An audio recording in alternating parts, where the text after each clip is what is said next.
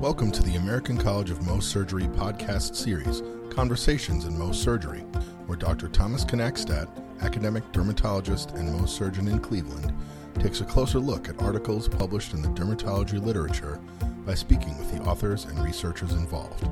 The podcast is an extension of the college's online bibliography, a searchable, high-yield article reference library aligned with the micrographic surgery and dermatologic oncology fellowship curriculum, accessible to ACMS members at www.mohscollege.org/bibliography.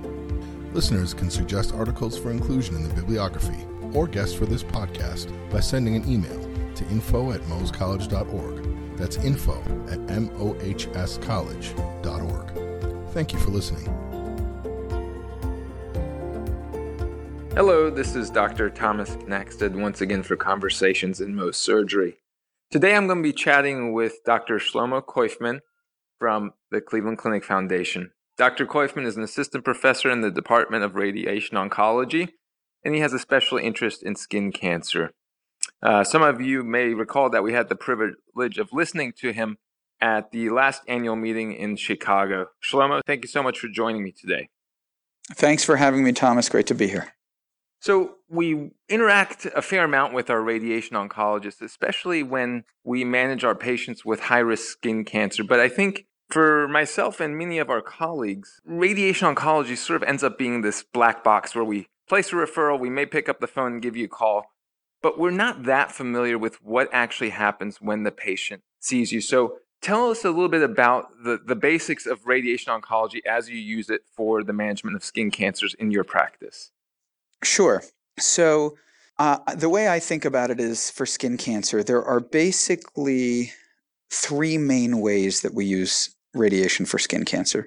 The first and simplest way is really terrible skin cancer that has metastasized and you're just doing some palliative treatment to a bone metastasis or a lung met or something like that, which is, again, exquisitely rare. But the two common ways that we use radiation is either in early stage disease, where if people aren't good candidates for surgery or don't want to go through surgery, a lot of people are doing kind of superficial or shallow radiation, which is, we don't happen to do a lot of it at the Cleveland Clinic. We tend to Mohs them, but that is an up-and-coming treatment modality in many places, and I think a lot of dermatologists and Mohs surgeons have to be aware of that. And the second is when we have higher risk cancers that are resected by Mohs, but there are adverse pathologic features, and we're concerned about recurrence, or you have kind of an unresectable high-risk disease that needs to be treated with radiation primarily. So just to focus on kind of the earlier stage disease, there are a lot of basal cells and squams and other things that historically we did a lot of radiation for them in the 60s and 70s and 80s, especially in cosmetically sensitive areas like the face and the H-zone and those kinds of areas, because surgery could be morbid and require reconstructions and those kinds of things. These days, I think with modern Mohs, modern technique, modern reconstructive capabilities, I do very little of that in my practice. Even an 83-year-old that comes in with a little thing on the tip of the nose and they're like, well, I don't want surgery, go get your Mohs, they'll recon you, you look great, and it's a one-shot deal. With radiation, there are a variety of different techniques, for the early stage. There are contact units, which go very superficial. You can use brachytherapy, which is almost like catheter-based systems. There are external, like an electron beam, which is a superficial beam. And essentially, we can shape the radiation in all kinds of ways, and we can get it very superficial. So the technique is not the issue. Usually, it's just the convenience. It's, typically it's Monday through Friday, 5 days a week for a number of weeks. Classically, for 6 weeks, you can get it done in a week or 2 or 3. The faster you do it, usually the cosmesis won't be as good long-term. So that's kind of the trade-off. For some very old people, they'd prefer it. Just give me 5 treatments and be done, or 3 treatments and be done. And we can do that. But typically speaking, a couple hours of Mohs and you're done, and a quick recon for 99 out of 100 people is just simpler and easier. And there are other benefits to it that I prefer as opposed to radiation. The nice thing about surgery and Mohs is you get pathologic information. So even though it looks like a no big deal cancer, sometimes you're surprised, and sometimes, especially in older people which are relatively immune suppressed, sometimes it goes to layer C or layer D, and you end up figuring out that this was a lot further than we thought. Well, in radiation world, we don't do that. So while we'll usually take care of it for a superficial disease, if there's unsuspecting deeper disease, we're going to miss, and it can recur. And also there are some toxicities with radiation, which aren't terrible, but they're there. And the inconvenience of bringing people back every day for weeks. To me, if you can do it in a one-shot deal, you can do it. So that's just my overview of the early stage radiation. And I think that it's very doable. It's a great option for people who shouldn't or can't get surgery. But again, I use it pretty in a limited fashion just for those people. And so I think really the setting where we overlap the most then is probably in the adjuvant treatment of high-risk skin cancers, where we're worried about potentially not clear margins or clear margins we don't trust, or simply having a very high risk of recurrence. So who's sort of the standard patient who we should be sending your way? And I'm sort of asking you to speak on behalf of every radiation oncologist in the country here. Who should you be seeing? It's an excellent question. And I'll tell you, when I spoke at the Mohs College last year, I gave like a whole laundry list of indications for radiation and who are the kind of the higher risk people and the bad actors. And in speaking to you and a lot of our colleagues who are kind of doing this work, and Dr. Schmaltz and a bunch of other people, and Dr. Biddamos here, I'm finding more and more that as I dig for the data that supports it, the good comparative data that shows, hey, if you radiate these people, they do better. Unfortunately, the data is lacking in many of these patients. So who do we have really pretty strong data on? We have strong data in people who are node positive. So anybody who have node positive disease, there's very good data unless you have one single tiny node without extranodal extension and a good neck dissection. Those patients uniformly benefit from radiation. And that's pretty well documented in the literature. And the other where the benefit is increasingly being recognized is in subtypes of perineural invasion. And I say that because perineural invasion is one of the most common reasons to refer patients to radiation, and it's appropriate, and you should be referring them to radiation oncologists. But as a radiation oncologist, we should not be treating every skin cancer just because there's perineural invasion. Certainly not the basal cells, but even the squames. Not all perineural invasion is the same. And, one or two small foci of perineural invasion in a immunocompetent patient without otherwise high-risk features is really not that huge a risk factor, and it's really hard to show benefit. Emerging data is starting to show that if you have extensive perineural invasion, or you have perineural invasion of large nerves greater than 0.1 millimeters, those are the people who have a much higher risk, and there's data starting to emerge suggesting a benefit to radiation there. It's not super data, but it's coming. Now, there are a lot of other indications that I treat for where it's harder to find the data, but I'm going to say them anyway because at least what I think is this is a reason to refer to your rad-onc, pick up the phone and call your rad-onc. This is where we need multidisciplinary discussion, and we need to just start kind of figuring this out together. Poorly differentiated histology has been shown time and again to be associated with high recurrence rates and bad outcomes, even with good Mohs surgery. Zitelli just published a paper of Mohs surgery alone, and in their experience, poor diff and deeply invasive tumor beyond the subcutaneous fat, both of which make you AJCC stage 3 now and AJCC 8, were pretty high risk factors for surgery alone. So I would consider there. Obviously, sarcomatoid or spindle cell histology is really poor diff. Those are people I worry about. Rapidly growing tumor. I don't have good data on this, but I have multiple patient examples of this where, things that go from a little p to, a silver dollar in a couple of months, that's usually aggressive biology. That's not, whereas something that turns into a baseball, but the guy neglected it for 5 years, I'm less worried about that. So that's another one. Obviously, tumor size matters. A greater than 2 centimeters has been in the literature. In and of itself, it's not a huge risk factor, but once you get 4, 5, 6 centimeters in, you're getting really deep and big tumors. Depth more than 6 millimeters has been implicated. Again, not great data to show radiation helps, but data to show that they recur at an increased fashion. And then we have shown this, and other groups have shown this, and this is a really important point that's not captured in staging systems, and that is recurrent disease. Primary skin tumors, Mohs it off. And if they have a conglomeration of these risk factors, maybe I'll treat them adjuvantly. A lot of times I'm watching people, but once they recur, it's a different biology. Recurrent disease has a much higher risk of recurrence. There is self-selected poor biologic phenotype, and in those cases, I tend to treat them as well. So these are all the kind of things that I think about. Large tumors, deeply infiltrative, lots of perineural, big nerves, poorly differentiated histology, rapidly growing disease. Obviously, any kind of satelitosis is really bad. I don't even know if radiation is the answer or systemic therapy is the answer.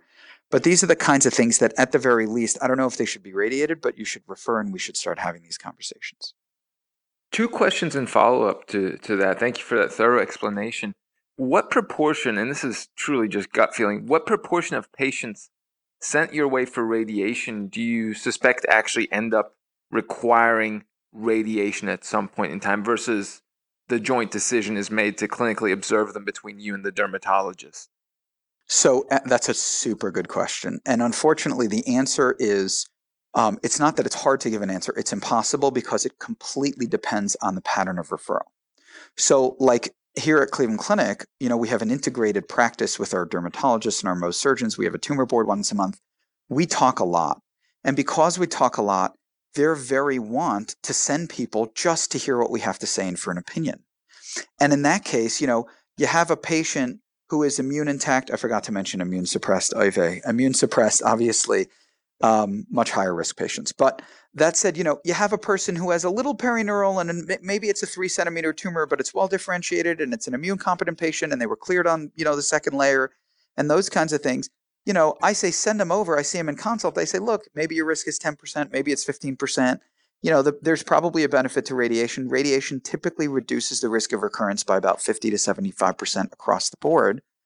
And while that's a great relative risk reduction, if your risk is only 10%, the absolute benefit is kind of small.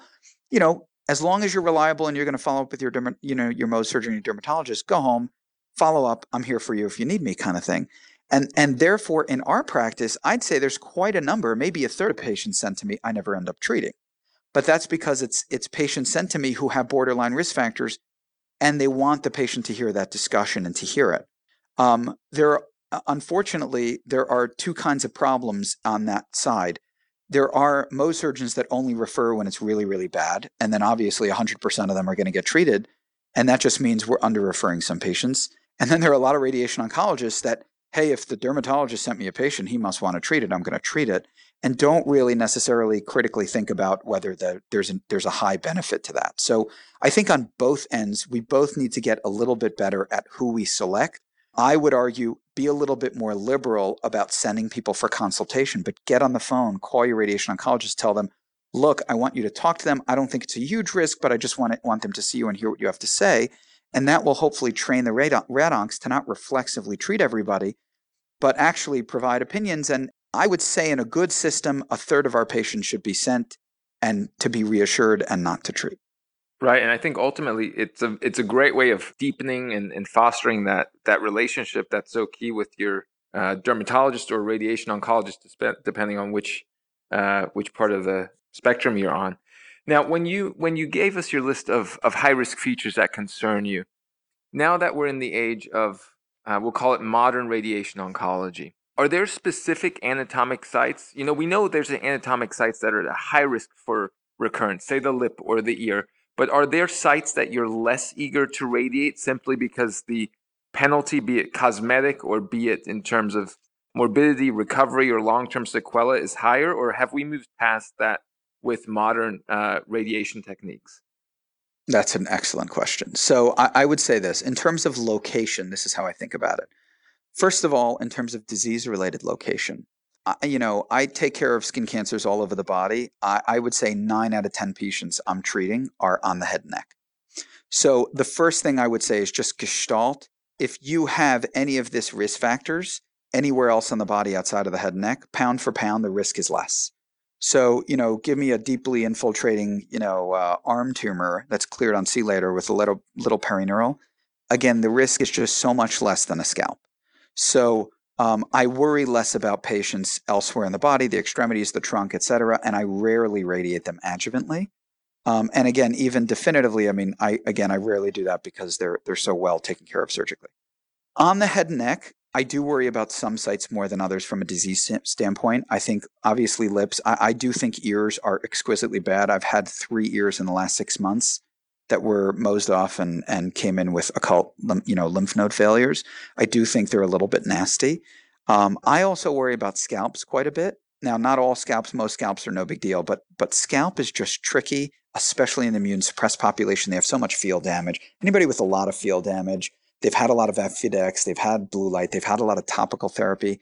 That's when we worry about, the recurrences that happen deep as the surface is being cleared. So there are some of those considerations. In terms of toxicity, you're right. In modern IMRT and, IGRT and VMAT, I mean, these are like using, arc therapy with hundreds of beams, bending the beams from all angles. We can really do a remarkable job of not just bending around critical structures, but the other critical thing is when you have lots of beams coming from all angles, you can get a very complex shaped radiation plan, whether it's a small area, whether it's an ear and the whole neck, whether it's tracking back nerves to the skull base. You can do that and not have a lot of hot spots. The percent of tissue that's getting higher than prescription dose is very, very low because of you're spreading it around with so many beams.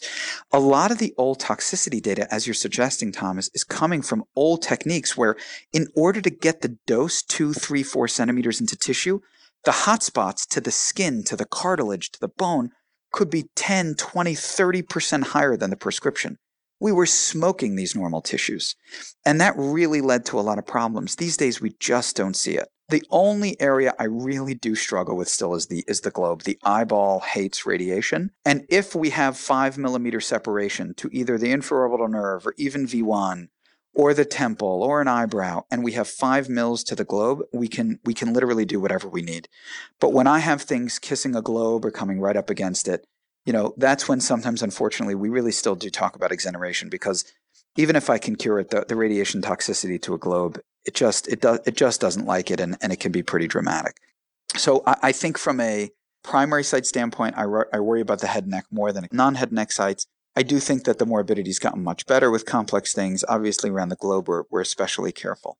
And I think you bring up that key historical transition or modernization that's happened in both of our fields. And I think the beauty of these podcasts is that unless you have some conversation with your radiation oncologist, more often than not, my level of knowledge would be that I graduate medical school or residency with, because unless you seek those relationships afterwards, it's easy to become somewhat stagnant in your understanding of other fields. So that's our first way of thanking you today for being on the podcast. But my next question for you, it goes back to when we're in the adjuvant setting. So we had a high-risk cancer on the head and neck. We like to think we've cleared that with Mohs surgery.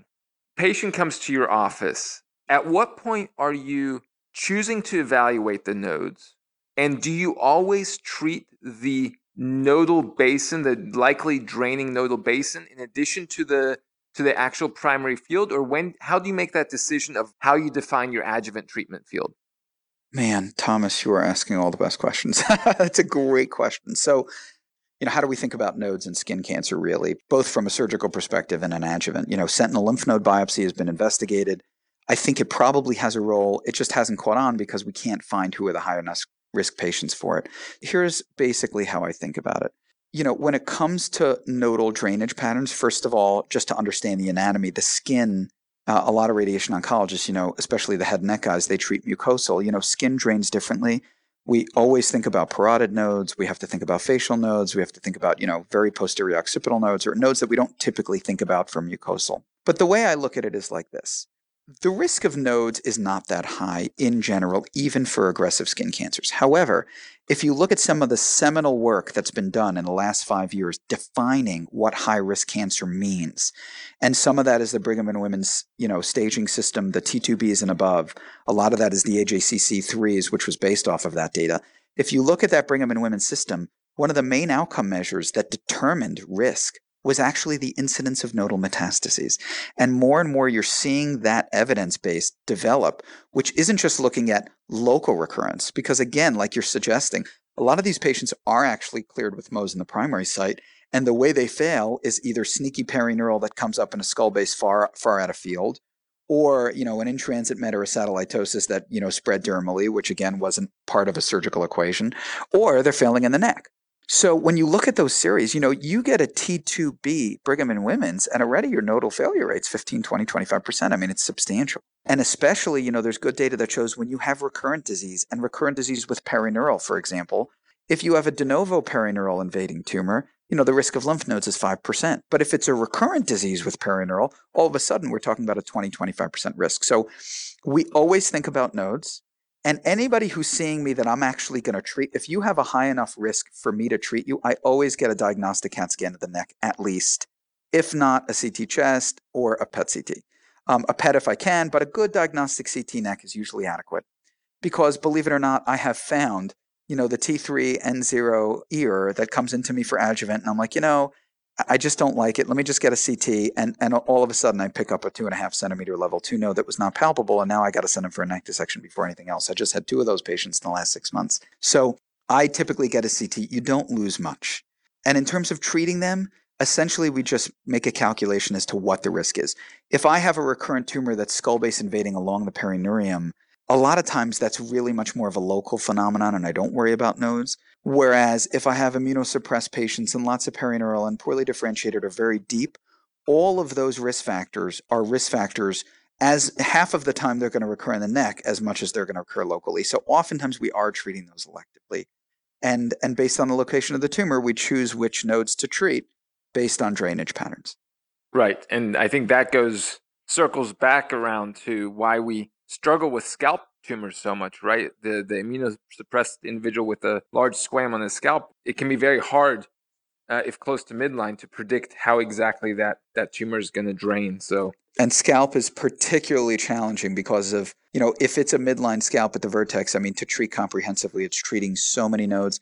Oftentimes on a scalp, I image, and if it's negative, I watch. If it's a lateralized scalp, you can do it easier with much less morbidity. Going back to what you said about if patients are seeing you, they're probably high risk enough to warrant imaging. I think 2 years ago, Chris Schmaltz and her group, again, nicely looked back at their imaging practices and found that in up to 30% of times, imaging actually changed the management. Is that a number you can say you've experienced in your practice? And do you have a true 8th edition or Brigham and Women's staging cutoff where you say, even if you're not sending it for radiation oncology, get imaging, and here's the imaging I would recommend? Yeah. The first go for imaging is, a contrast-enhanced scan of the first echelon nodes. So again, if it's an extremity, if it's an upper extremity, go to CT chest so you can look at the axilla. If it's a lower extremity, look at the groin. Back, torso, obviously get a CT chest, look at the axilla and the supraclav. Anything head and neck, get a CT neck. I think if you're a T3 Brigham and Women, or let's say a T2B Brigham and Women, or a T3 AJCC, I think in the absence of data, until do all those patients need imaging? No. Are we going to over-image a lot of people? I think so. But I think the problem we have now is, aggressive squamous cell has been underappreciated, under-recognized, undertreated for so long. I think the pendulum has to swing back a little bit over towards being overly aggressive at this point in time in our practices until when we get scans, we can then look back and say, hey, who did we actually need to do this in? And then we can kind of get that middle ground and get some better recommendations. But right now, I just don't think we have enough data to guide. Anybody with at least a T2B Brigham and Women's, I would image. T3 AJCC8, I would image. And again, any recurrent patient with one other feature, a recurrent immune suppressed patient, recurrent poor diff patient, a recurrent deeply infiltrative tumor, a recurrent large tumor, any of those patients I would image. I would also say that sometimes with Mohs, I know a lot of times these patients come in, they have a big tumor and you just kind of take it off and all of a sudden you're in layer E and like, holy cow, I'm looking at a parotid gland. Sometimes with some of these, with a pretest probability, you just know it's immune suppressed, it's big, it's rapidly growing, it's deep. Any of those, sometimes imaging helps you guys plan out your Mohs. You already know, wow, this is already kissing the parotid. Maybe I'll call my ENT. Maybe I'll think about a sentinel. Maybe I'll know that my first pass, I'm going to go deep. Those kinds of things. So I think that imaging has a role to play, and until we can do a better job selecting in whom, I think we should be a little more liberal in it. You have no clue how much imaging we do in oncology for very little benefit. I think at least in skin cancer, let's start imaging some of these higher risk patients. Let's start getting the data, and then we can fall back and pull back and say, hey, now we have some information to guide more rationally who we need to do this in. Great point. And I think the swinging pendulum is really exactly where a lot of this comes from. In the absence of very good prospective data, we're shifting from maybe a not ignoring, but being underwhelmed or too laissez-faire with our squamous cell carcinoma to now being quite aggressive with them. And if you think back now, about a year ago, when the 8th edition of the AJCC was introduced, that's when we had that big change in the nodal staging, where we're now much more like the head and neck mucosal in terms of our respect for extranodal or extracapsular extension. Is that something you see happening a lot in the squamous cell carcinomas that you encounter in your practice, that not only are they in the nodes, but they are extending beyond the nodes and being higher grade nodal disease? Yeah, so it's a terrific question. And I think that the answer is yes and yes. There's really good data, the Trans-Tasmanian Radiation Oncology Group, the TROG, which, is Australia, New Zealand, where a lot of the data in high-risk skin cancer comes from just because of their high incidence. And they had a large randomized study looking at comparing adjuvant radiation versus chemoradiation for high-risk patients, many of whom were node positive. And it was a negative study. There was no benefit to chemotherapy. But when they looked back, overall their outcomes were excellent in both arms. I mean, an 85 to 90%, event-free survival rate at 2 years. I mean, they're doing really well with just adjuvant radiation alone. But on subset analysis, if you had extranodal extension, your disease-free survival went down about to 55%. And that was the single biggest, again, they're an only immune competent population, that is the single biggest predictor of outcome in that cohort of T4 and all other prognostic categories. So extranodal extension is a hugely important prognostic feature. And if you look at patients who have nodal metastases from a skin cancer, probably 2/3 of them will have ECE, even with one node. I mean, once you have a 2 or 3 centimeter node, the risk is 50% empirically. And if you have multiple nodes, the risk just goes up and up. So I do think extranodal extension is very important prognostically. And I think it's common once you have nodal involvement. So I do think that is important. I think it's an absolute indication for radiation. And those are the patients that, as we move forward, with immune therapy being so exciting in this disease, and now, both Merck and Regeneron and Sanofi are coming out with large international randomized studies adding adjuvant immune therapy to surgery and radiation. I think these are the exact kind of patients that we want to accrue to those trials to try to answer whether we can get better, because radiation alone is just not enough for those patients.